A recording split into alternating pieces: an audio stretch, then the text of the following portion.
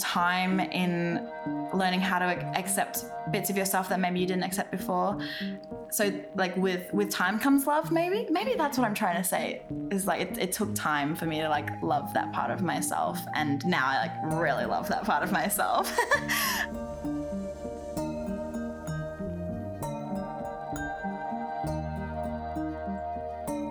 You're listening to Out of Line with Caroline Lee, exploring offline realities with online personalities.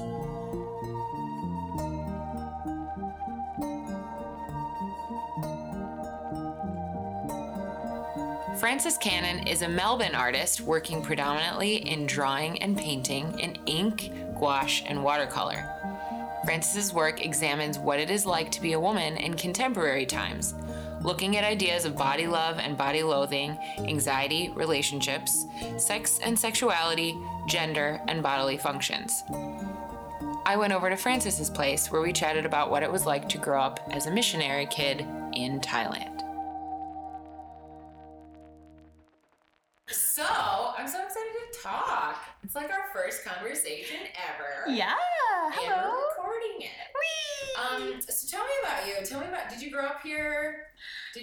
Tell me just the short history of Frances. The short history of Frances. Well, I actually grew up in Thailand. My parents work in Thailand, and so they moved our family over there when I was 9 months old. Not very many people know that. It like doesn't come up because I'm like very Aussie now. Yeah. But I've only actually been in Australia for 5 years. So what? Squeeze me. Your accent doesn't sound anything other than Aussie at all. I call myself an accent sponge. So like whatever I'm hearing, because I'll probably start copying you in like half an hour. I'll start like putting on like American accent without realizing. But yeah, like I just like suck up whatever accent I'm hearing. Yeah. So, yeah. Your mirror neurons are very I'm just like, empathetic. I'm just like, I just want to be like you. Yeah, I want you to feel safe around me. That's the me. The funny thing is, I'm the most if I'm around an accent, I don't copy it. Yeah. And so, what does that say about my empathy? Yeah, you just have none. It's fun. Yeah, you're just a really mean person here. Okay, so you grew up in Thailand. Yeah. Where in Thailand? So for the first 10 years, we were in a really tiny town in central Thailand, like very rural. We're the only white family there. So that was like, and I was homeschooled for that time. And then for the next few years, we were in Chiang Mai, which is in the north, which is a bit more like a lot more Westerners. There was an international school that I went to. Yeah. And so why were you there? So my parents are actually missionaries. They're Christian missionaries. So I grew up really religious. Wow. So they went over there to plant churches, which is going over and like starting a church in a town that doesn't have a church and go from there. Okay. So that's what they did, and that was my upbringing. Yeah. Wow. And how are they still over there now? They're still over there, but they've changed. Like they don't do church planting anymore. Now they're dorm parents for an international school. So they like look after kids whose parents work elsewhere in Asia. Wow. Just like boarding school kind of vibes. Yeah. And So do you that's have what I other do now. siblings? I have one other sibling. My younger sibling lives like across town, just like a couple hours away. So I see Melbourne? them. Yeah, in Melbourne. So I Okay. see them fairly often. Yeah. Oh, cool. It's nice. Cool. Yeah. And, so do your parents come back to see you guys much? I probably see them once a year, and we kind of alternate what we do. So I'll either go back over there or they'll come here like about once a year. Yeah. Yeah. Does Thailand feel like home? Thailand has like all of my childhood.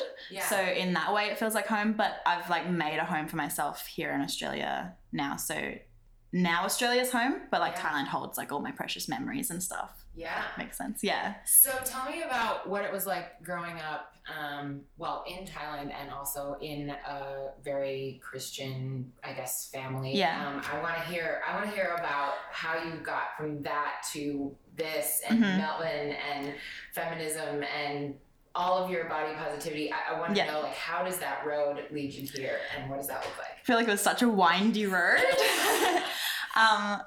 So like my parents are still very religious, and they're pretty supportive of what I do. My mum's very supportive. My dad struggles with the nudity and stuff because it's a bit too out there. but yeah, like, so I grew up super Christian, went to like church every week, went to like Bible studies, stuff like that. And I was Christian myself until I was 21. So I'm 26 now, nearly. Yeah, and that was just like my life, and it was like very immersive, very like everything was about Jesus, everything was about God, and like what kind of person you were, like depended on like what the Bible told you to do and stuff like that. So it was very very Christian, the most Christian. Yeah, and then so when I moved back to Australia when I was 19, I started university, and started meeting people from different faiths or from no faith, and started like really like experiencing life outside of this bubble that I had been in my entire life, which was like quite scary but also really liberating. And I think meeting all these people and realizing how wonderful they were, and how like I didn't think that they needed to change or become Christian or anything to be the amazing people that they were, that I started like realizing, oh, actually I'm not really vibing with this anymore. It doesn't really align with who I am anymore. But that was like such an ordeal, like totally flipping like what I believed in and stuff. Like it took probably like at least a year or two of really like deconstructing who I was and stuff. It was just very traumatic, but worth it, because I'm really happy with who I am now. Yeah. Still obviously learning and growing all the time and stuff, but yeah, like pretty intense though. Yeah, it's a pretty intense thing to live one way and see the world one way for 19 years. Yeah. And then to, like you said, to completely take it all apart. Yeah. And kind of like recreate a new version of yourself that is still pieces of you, but not all the same pieces. Yeah, like it's still me, but also like my belief systems are quite different now. And I think like it, like, because it was such a gradual shift for me, I still feel like the same person. But I think like when people from like my high school or like from my past see me now, they're probably like, what happened to the Frances that we knew? And I'm like, oh, I'm still me. Like still like had to have all this in me already to get here. Does that make sense? Yeah. Like I have always like really believed in people and not trying to change people and stuff like that. So I always struggled with like what my parents did, which is like trying to convert people and stuff. It's not my favorite thing. But I do get where they're coming from as well, because it is out of love on their part, because they believe that it's helpful, but I just don't see it that way anymore. So deep already. I know. I was like, I just knocked on your door 10 minutes ago. I love it though. Yeah. It's so interesting. So I want to know more about growing up in a culture that's so different to the like sort of Western Australia, not WA Western Australia, but like Western world, WA, Western Australia. What has that been like to kind of literally get to know like two different cultures, two different worlds, and like you said, you were the only white people that lived where you grew up. Yeah. And did that feel like anything that impacted who you are and who you are now, and did that play any role in even like your deconstruction of learning how to undo certain things you believed and redo things? Yeah. So I think like I definitely think that growing up as a TCK or third culture kid, is what we're called. That did like expand my worldview, and like I'm definitely really grateful that, because I can speak Thai and I can read and write and stuff, and I'm grateful for that. To be bilingual is, I think it's important, and that's something that I am glad. Even though like it was tough, but it was good.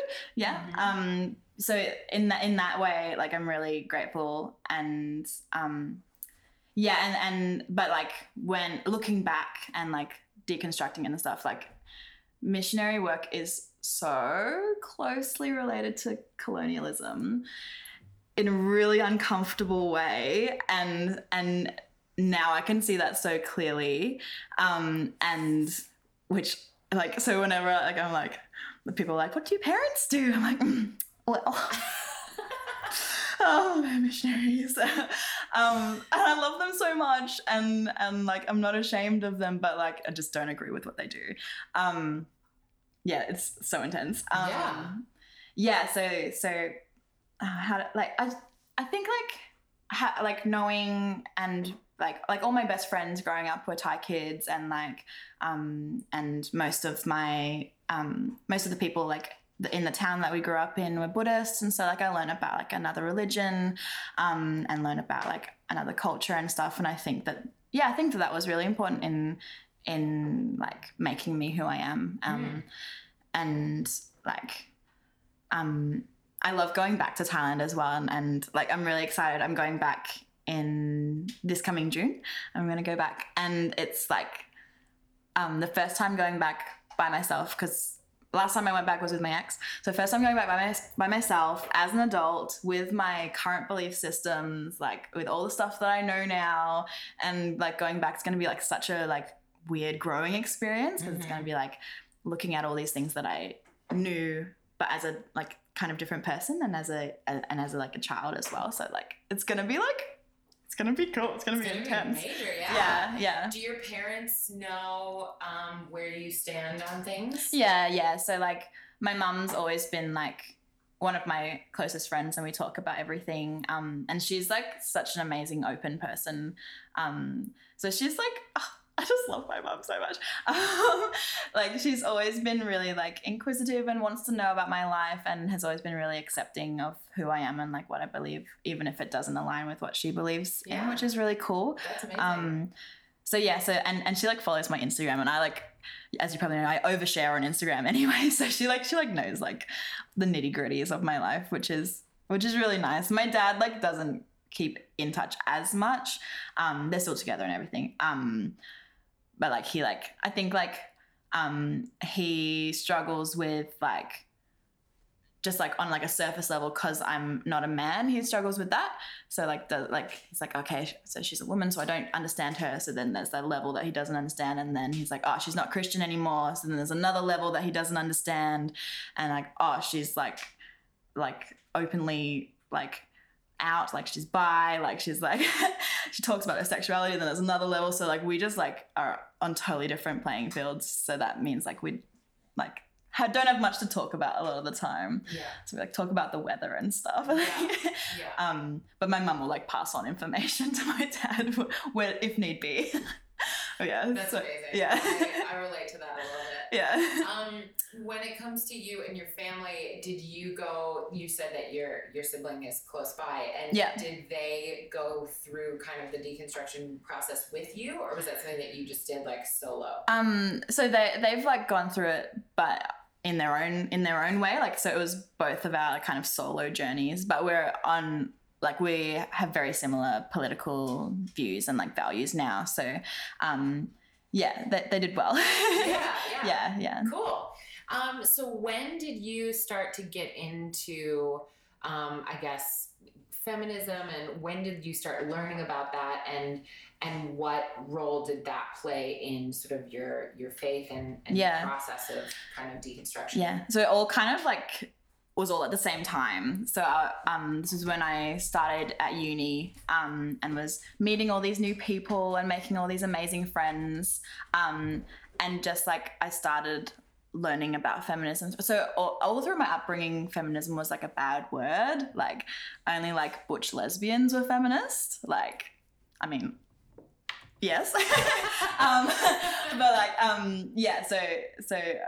so it was always like something that I thought was like a bad thing, or like man hating, and like all those like words that are like aligned with feminism, which like aren't necessarily true.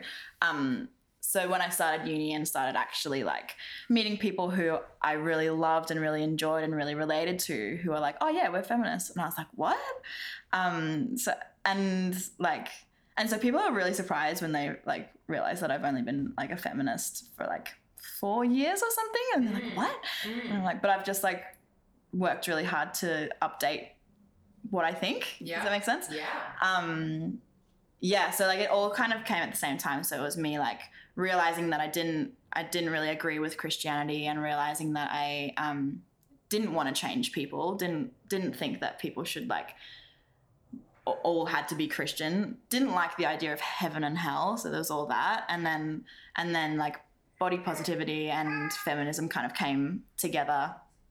So I was like, I actually really like who I am, and I like where my body is, and then that went with feminism, and I like who all my friends are, and it all kind of came. It was all in a really weird, messy ball.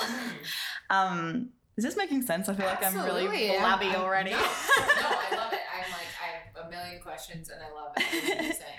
And I think like a big part of me really aligning with feminism was also realizing that I wasn't sure if I wanted to get married as well. So I was in a really lovely long-term relationship with this guy.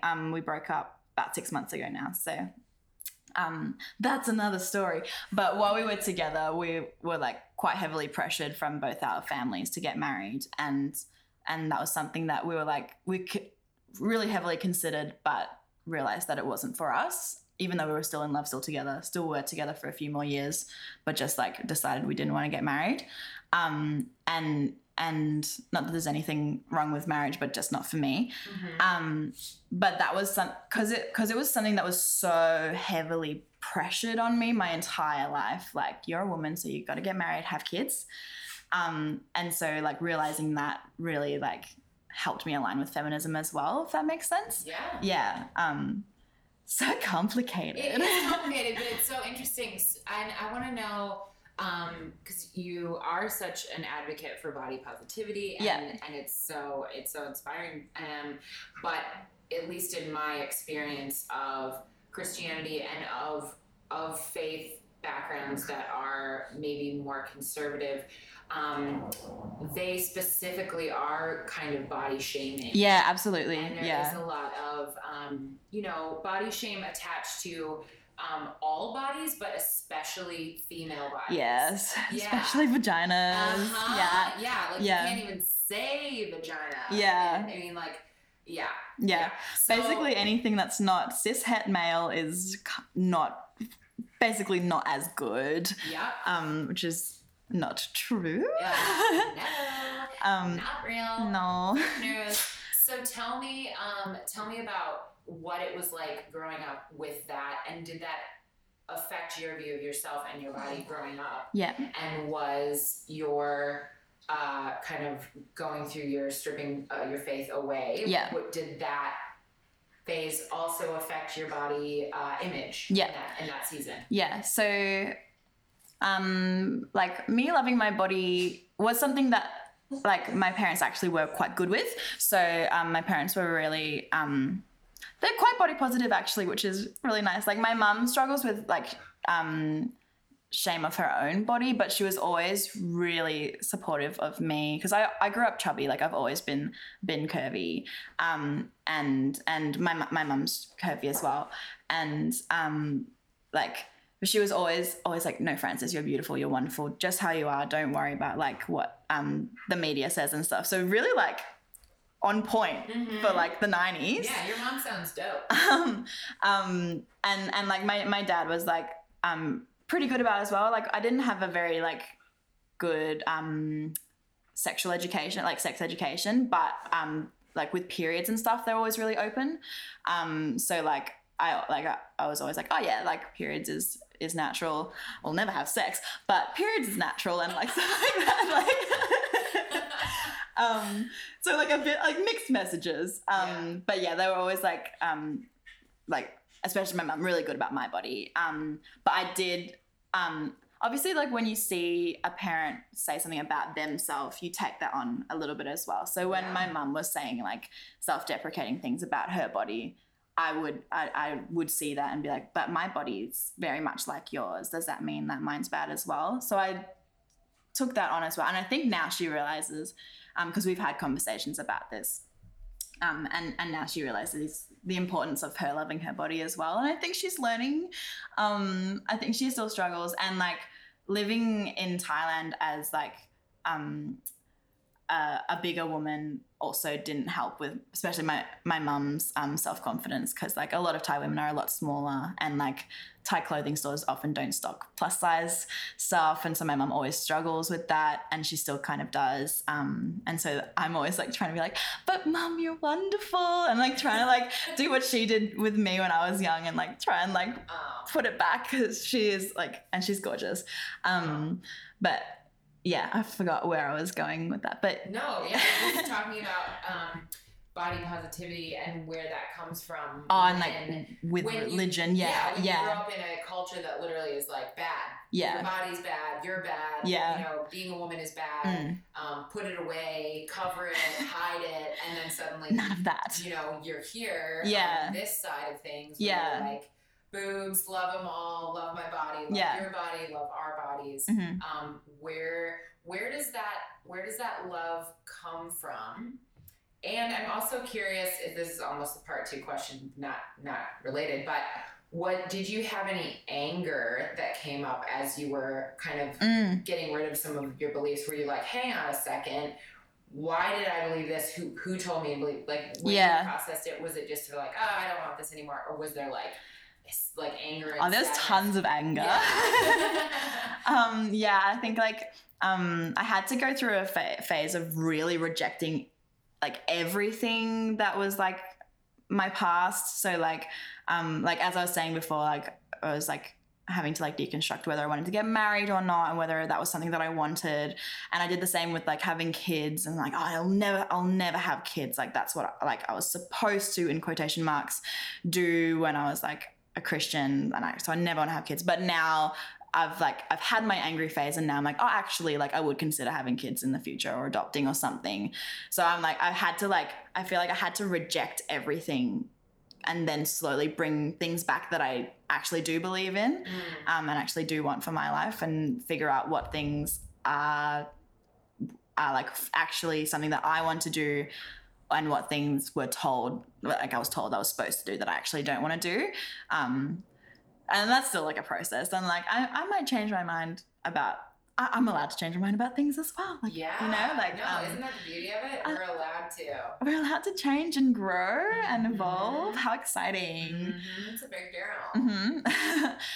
But yeah, there was a stage where I was like just really pissed off about a lot of things, which I think is fair, but I think I'm like, I'm through most of that now. I still have moments where like, because a lot of my extended family are very religious as well, and they'll like accept like parts of me but not other parts of me, which can be quite difficult. So I'm only recently out as bi, and only recently like embracing my queerness, and that's something that a lot of my family like are not super into, but I'm just trying to like talk about it more, because it's something that I'd love to talk about more in my work and like online as well, because it's like it's so important for visibility, and like I want to be open. And I like when I was in my long-term relationship with my ex, like I knew that I was bi and knew that I liked girls as well.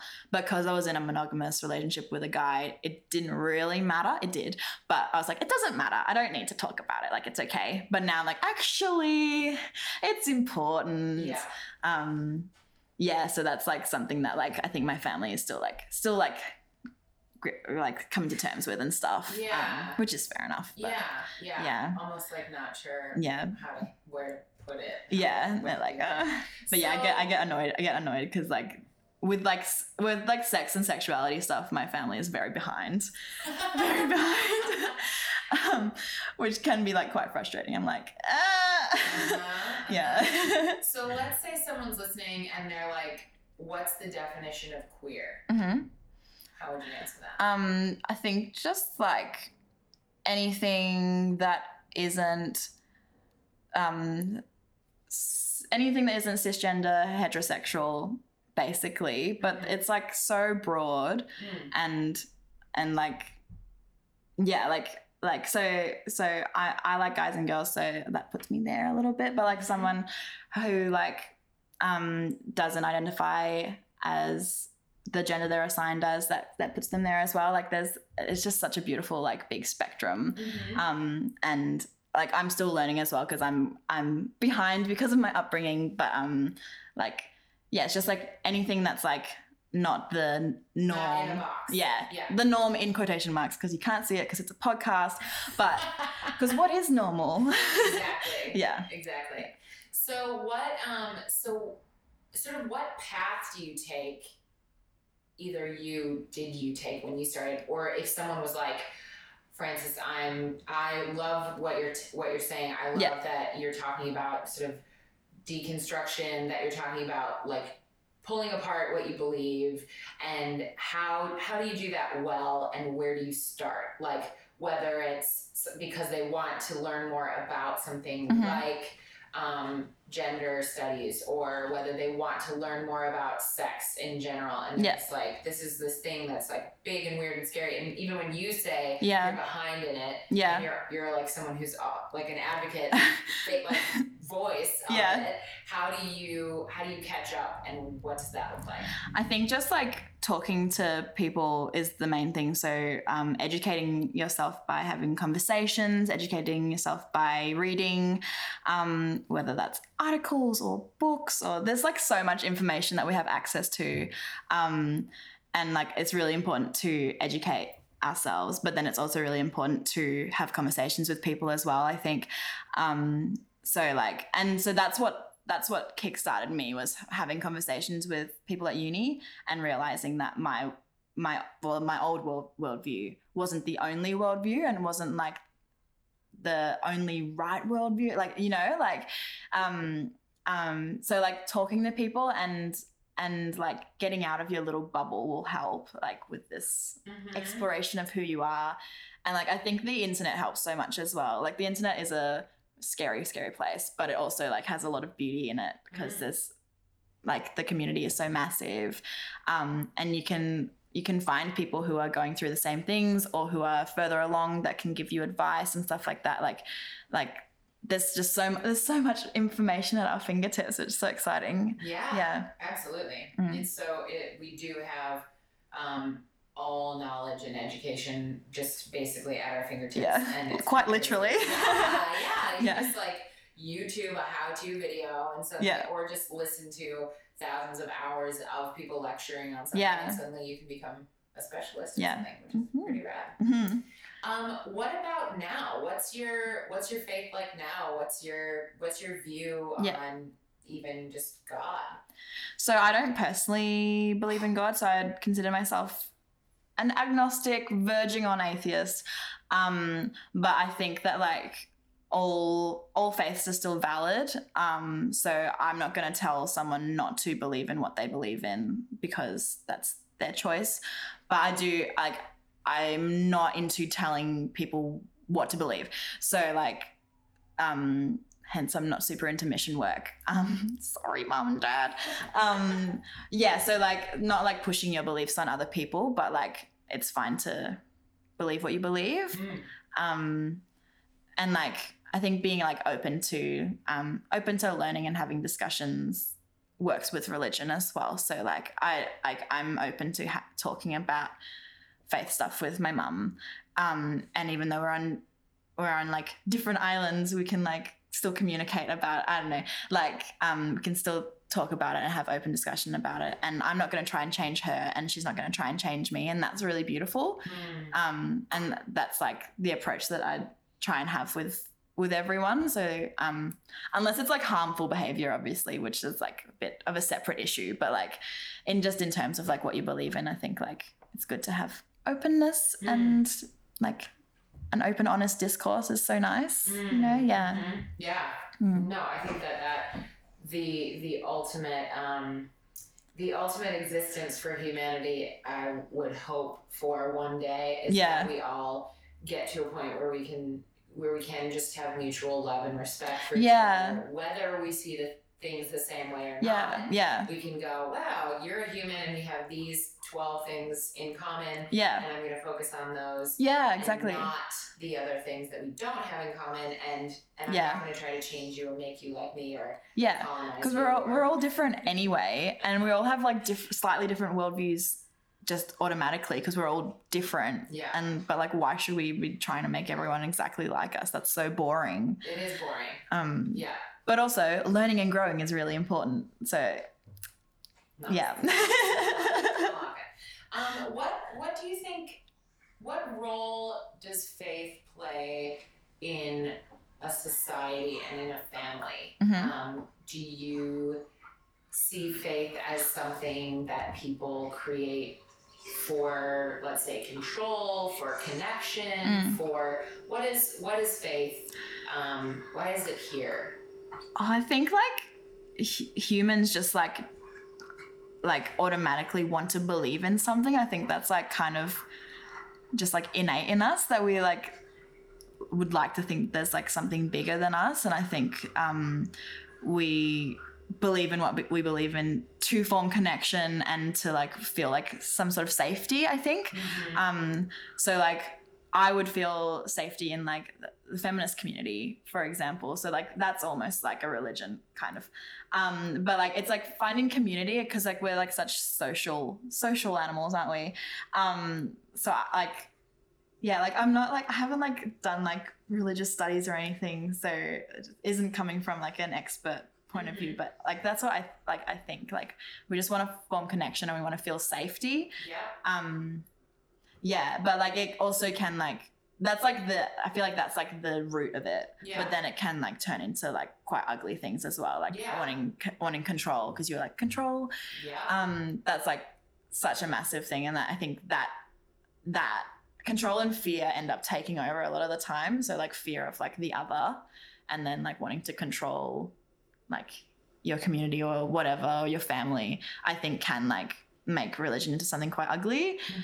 So like when it's like the root thing, it's so beautiful and so wonderful, and then like we can like twist it because humans are so icky sometimes, aren't we? We are, yeah. It's almost like a evolved tribalism of like, oh, this is our tribe leader, this is our chief, and this is our belief systems, or this is our shared language, and we all can connect in this in this space and in this way.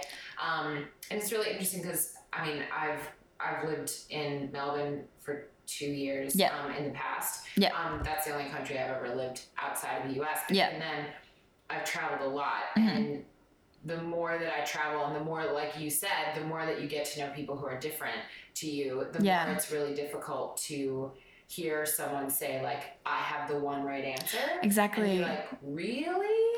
Because do you know how many people are on this planet that Exactly. believe that? And that's really hard to hear one person looking at you and being like, you're wrong, I'm right. I have the one right answer that everyone in the world needs. And I'm just like, oh, that's wrong. Yeah. And it's like, it's so interesting, like, because like a lot of religions have like really similar, like, or like a really similar core to them, because I think they all came from like a similar like desire in us.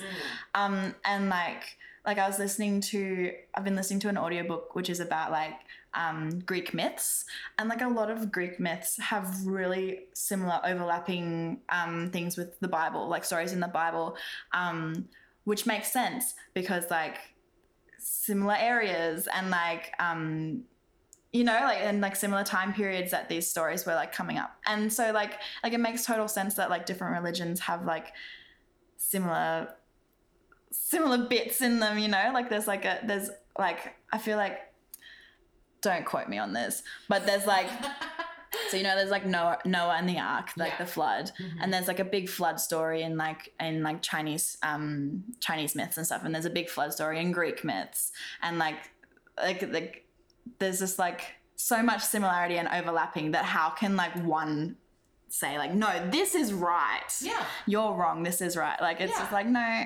Well, especially I think it's one thing to say, oh, I think that you're, it's one thing if it's not a life, if it's not a moral issue, like, oh, roses are the best flower, and then someone being like, no, you're wrong, sunflowers are the best flower, like who cares? But when someone is saying, no, you're wrong, and your soul is gonna burn forever, that to me is where I just go like, oh, I don't know. Yeah. I don't know about, like, No.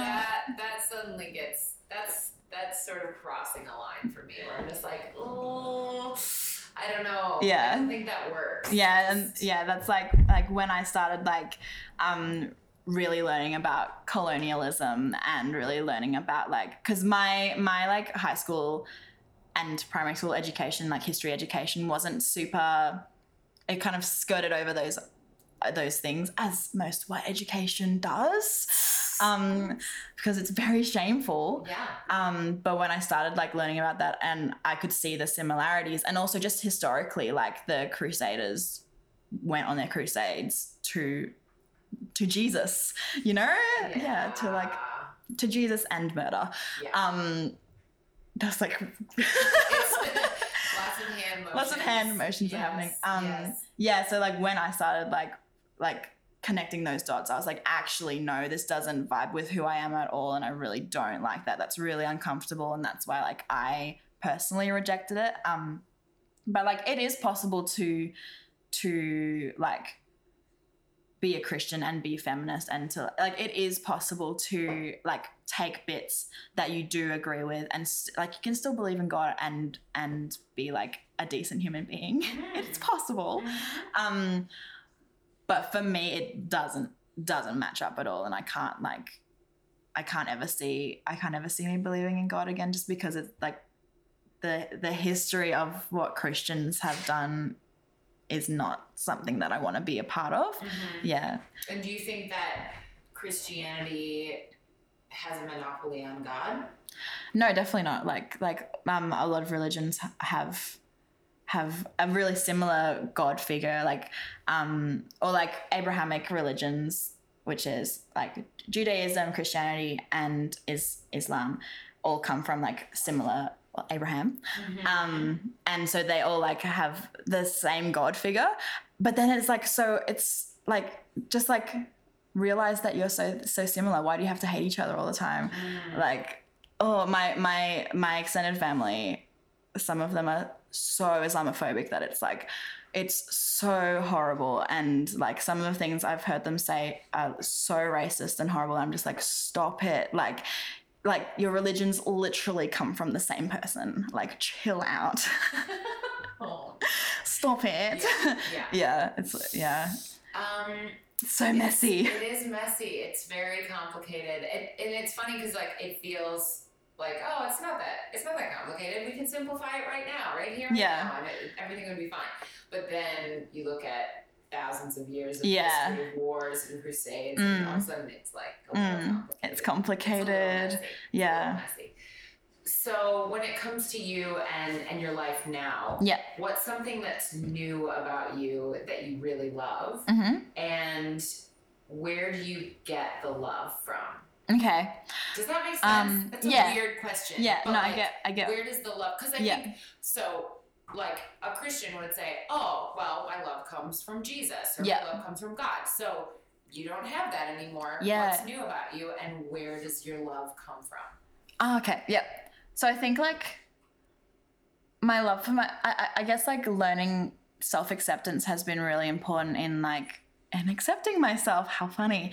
But like something that's new in my belief system, for example, is sex positivity. That's quite new to me. So I started being sexually active at 21. But there was a lot of shame attached to that because that was during the really messy, muddly period of my life. So there was a lot of shame attached to that. But now, how many years later is that?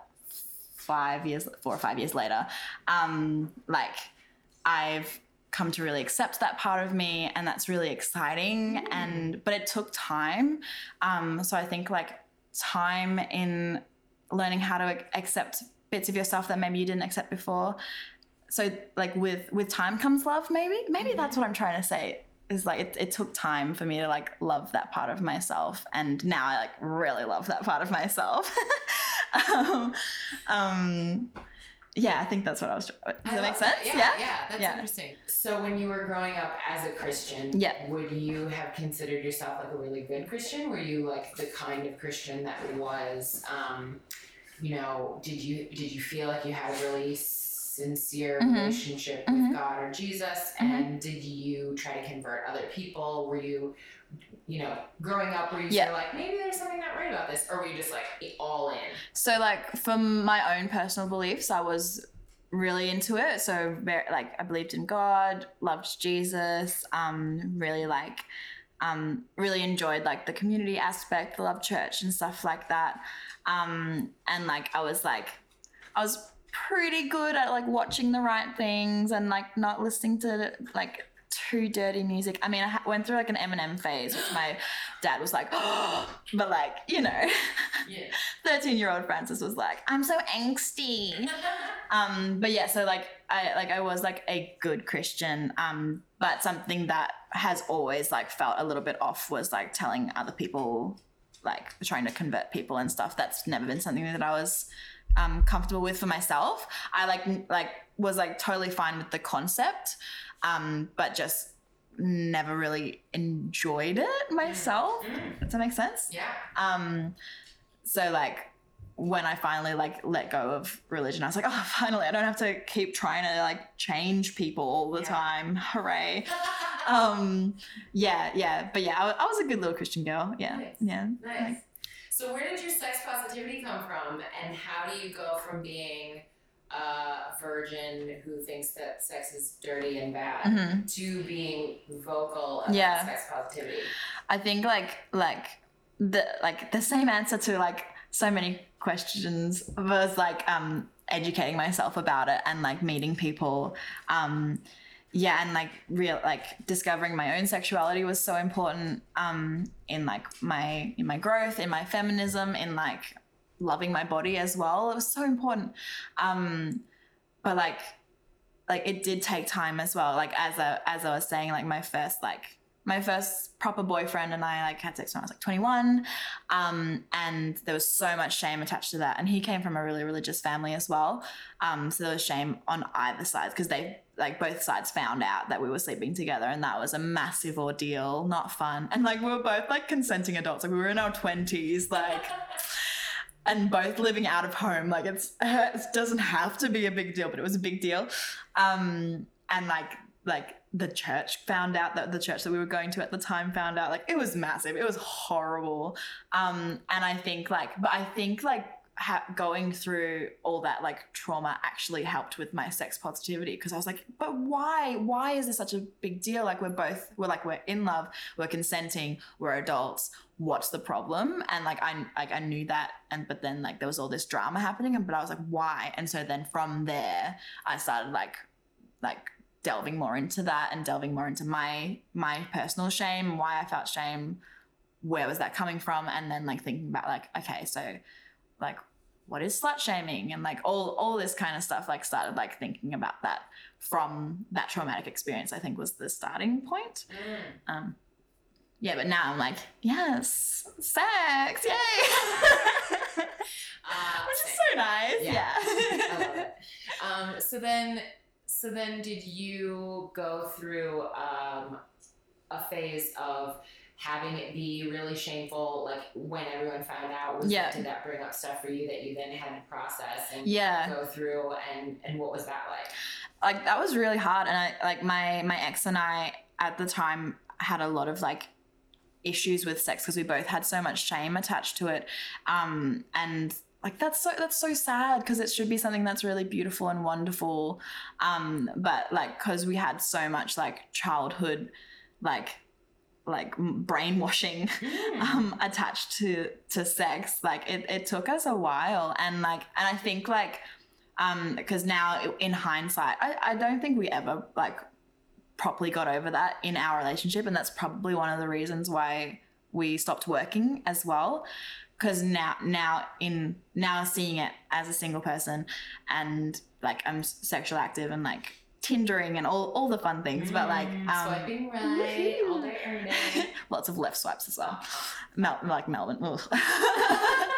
But yeah, like in hindsight, looking at my relationship with my ex, I'm like, actually, like there was like still a lot of like shame that wasn't our fault at all, which is really like sad, because it kind of wrecked something that was really lovely, but because there was so much like shame that we still hadn't properly gotten over, like, kind of led to our, like, downfall. Yeah. But I don't think that that's uncommon. Yeah. And how could it be? Yeah. Because when your development, like all of us, our development is a sensitive time. And it's where even our brains are collecting information on what's good and what's safe and what's okay and what's not okay. And so to go through that season being like bad, and then all of a sudden just like wake up one day and it be supposed to be good, or, you know, be like fine.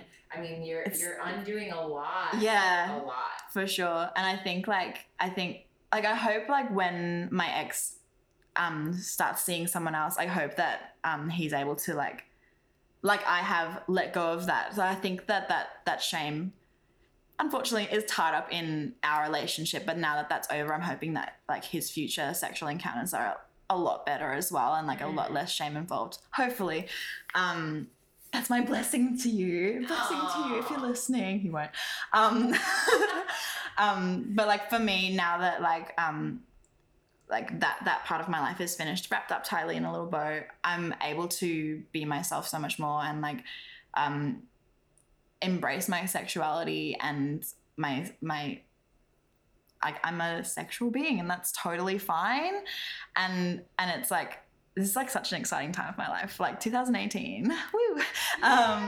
But yeah, like it's like it's so unfortunate though that so many people have to go through that. And like I have friends of mine, they're a lovely married couple, they're wonderful together, but like when they first got married, they like weren't able to like do anything sexual because there was so much shame attached, because they also came from Christian families, and they had to like go to like sex therapy, and like how like, which is totally fine and like is allowed, but like it's so upsetting that like religion can do that to people. Like it's like so ingrained in you that this is a bad thing, that even when you're doing it the right way, as in marriage, which I don't agree with, air quotes, even if you're doing it the right way, it's still, because it's so ingrained in you that it's wrong and that it's bad and that any kind of sexual pleasure is not okay, then it like fucks with your marriage or fucks with your relationships. And like and until you are able to deconstruct that, and even then, your friends are so brave for knowing to go get support, because I think there are so many people that I know who've been through that, where they have so much shame that they can't even go get support with it. It's just like terrifying, scary, feels overwhelming, and they just either stay together but just like have this horrible pain, or they break up and, you know, can't deal with it. So your friends are very brave for I'm proud of them.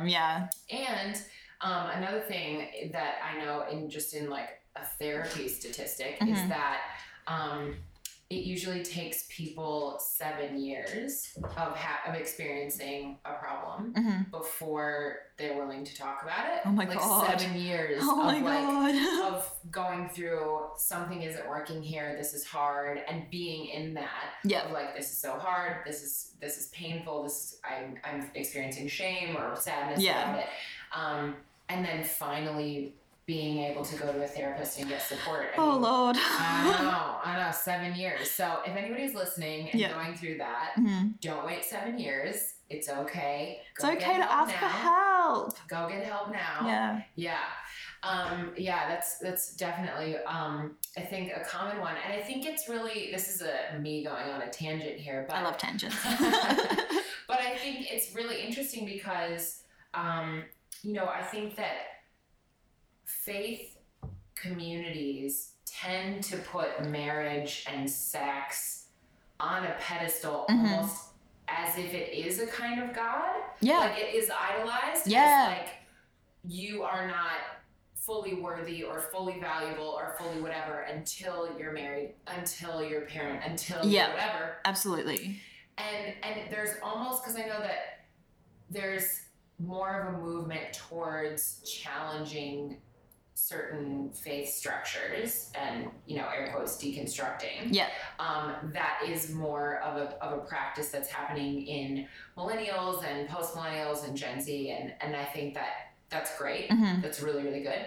I'm waiting for that to hit marriage and sex fully. Yeah, because it hasn't hit it yet. It hasn't. Totally not, yeah. It really hasn't. And I just think, you know, the fact that people can be saying, I just challenged everything that I believed about God or faith, or, you know, that is like, people can hear that and be like, oh, cool. Yeah. I know like 4 other people that have gone through that. Yeah. But for someone to say, I'm challenging marriage, I'm challenging sex, I'm deconstructing these idols in my life, and I'm wondering if the way that I view these things serves me. I don't think that that's really happening. No, because our society still really idolizes marriage and really idolizes sex, and like, and there's no problems with either of those things in itself, but it's the way that our culture like idolizes it, and also especially heterosexual couples.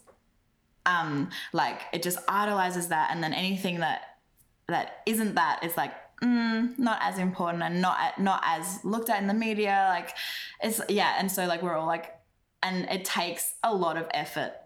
It takes a lot of effort to deconstruct that, because our media is so obsessed with it, obsessed with marriage and sex. Yeah. And even, like you said, heterosexual couples, yes. But I said to my husband, Jaden, a couple of weeks ago, there were 2 couples that got engaged in where I grew up in the States. And both of them came from faith backgrounds, but both of them are in same-sex relationships. Yes. And they got engaged, and they're like super excited to charge into planning their wedding. Yeah. And I'm like, I'm happy for them, and that's great. Yeah. But also, like, I have all these question marks flying around my head, because I'm just like, wait a second. Are you actually really excited about marriage because of something that you think marriage will bring you? Yeah. Or are you excited about marriage because your culture and your upbringing says this is what you do next when you're in love? Yeah. And so even when you're doing something that isn't culturally conforming and you are in a same-sex relationship, it's still, and like even like, because this year especially has been very like queer friendly, and it's been amazing, like a lot of like queer stuff in the media, and it's like really exciting. But even then, like it's still very like along the same vein. Like it's like, oh my God, look at these cute proposals, or like look at these cute prom couples, and it's like, yay, but also it's still like, you know, yes it's still very, it's almost like that Hollywood, you know, this is what love is. Yeah. But it isn't just Hollywood. It's also very like the church. And it also, to me, if, you know, you were talking before about like seeing the world through the lens of feminism and deconstructing things, looking at them from that lens. Yeah. And I think that if we were to stop and really pull apart views of sex and views of marriage and just relationships and love, air quotes, love in general, we would be like, oh, the views that we have are very influenced by patriarchy. You know.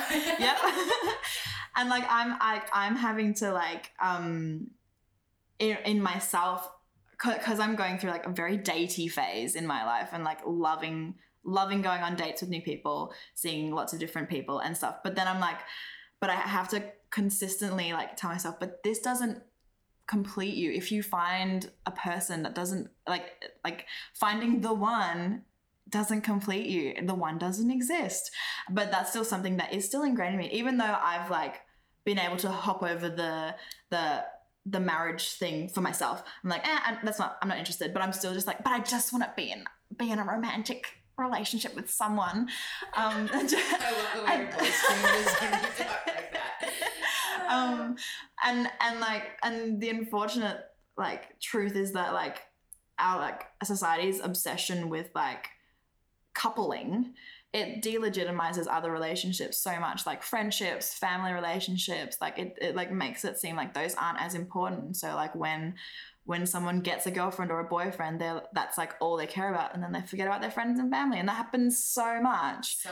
And it's like, no, but those relationships are really important. It's important to have a lot of people around you. Like it's important to like not just have one person. Like you're allowed to have lots of relationships, and then like in regards to like sex and stuff, like not everyone is able to have sex even, like, but like that's not something that anyone talks about because we're so obsessed with sex in our culture.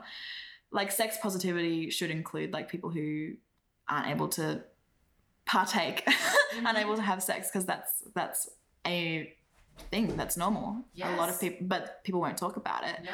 And people probably push through a lot of pain to be a part of this thing that culture is so obsessed with. Yeah. Because of the patriarchy and because of like wanting to populate the earth. Like, yes. Oh, it's there's so much. There's so much. This is suddenly like an 82-part series. Frances and Caroline deconstructing everything. So sort of where's the kind of like tie up of this is where someone that's listening to this that's just like, wow, I hear what you're saying. Yeah. I totally get it, but wow, that's a lot. Like, yeah. How do I listen to this and apply it to my life in a positive way? How do I apply it to my relationships in a positive way? Yeah. How do I kind of move into this day that I'm living right now and have it not just be like, I need to go take a nap because that was a lot. You know what I mean? How does that look to you? I think taking naps is good. I think like you don't need to put your pressure on yourself to change overnight. Like I think like you're allowed to take time to like work these things out. Like it's taken me a few years to get to where I am now. From my old belief system to where I am now, it's taken 5 years. So like you're allowed to take time and that's okay. That's probably my main piece of advice is like, and like if something doesn't sit right with you, and that's okay as well. And then you're allowed to take time and like ask why. So like, why don't I agree with this? Is this something that I want to put in my life, or is it something that I don't want to put in my life? You're allowed to like deconstruct things yourself and like work out what works for you. I think. So like, but you don't have to rush. You don't have to like, and like you don't have to agree either. Like you're allowed to form your own opinions as a human. I love that. Yeah. And one of the only things that I would add to that, just because it came up for me when you were talking before, and it's me drawing my own conclusion, but like you were saying with sex positivity, and that there are some people who can't even have sex. And where is the space for them to talk about that in our culture? And so on that note, what I would just say is that if anyone's listening and feels like there is something in their own life that they have shame about, whether it's to do with relationships or their sex life or anything to do with their faith, absolutely anything that you feel alone in, trust me, you're not alone. Absolutely. There are so many people out there that are going through the same thing and they're feeling the same shame, and they're like, our culture and our society isn't making space for you to share what your truth is. Yeah. But there are people out there. Yeah. That are going through the same thing. Absolutely agree. Yeah. Yeah. I just love that you said that, because it really bums me out that there isn't space for those people yet. We don't talk about it. Yet. Hopefully. Finger in the air, yet. There's still a few more months of 2018. Like, we're not halfway yet. There's still a lot that 2018 can bring to us. Like, it's been a good year so far. It has. Yeah. It has. Yeah. We're doing well. We are. Stick around for part 2 of this Out of Line discussion with Frances Cannon.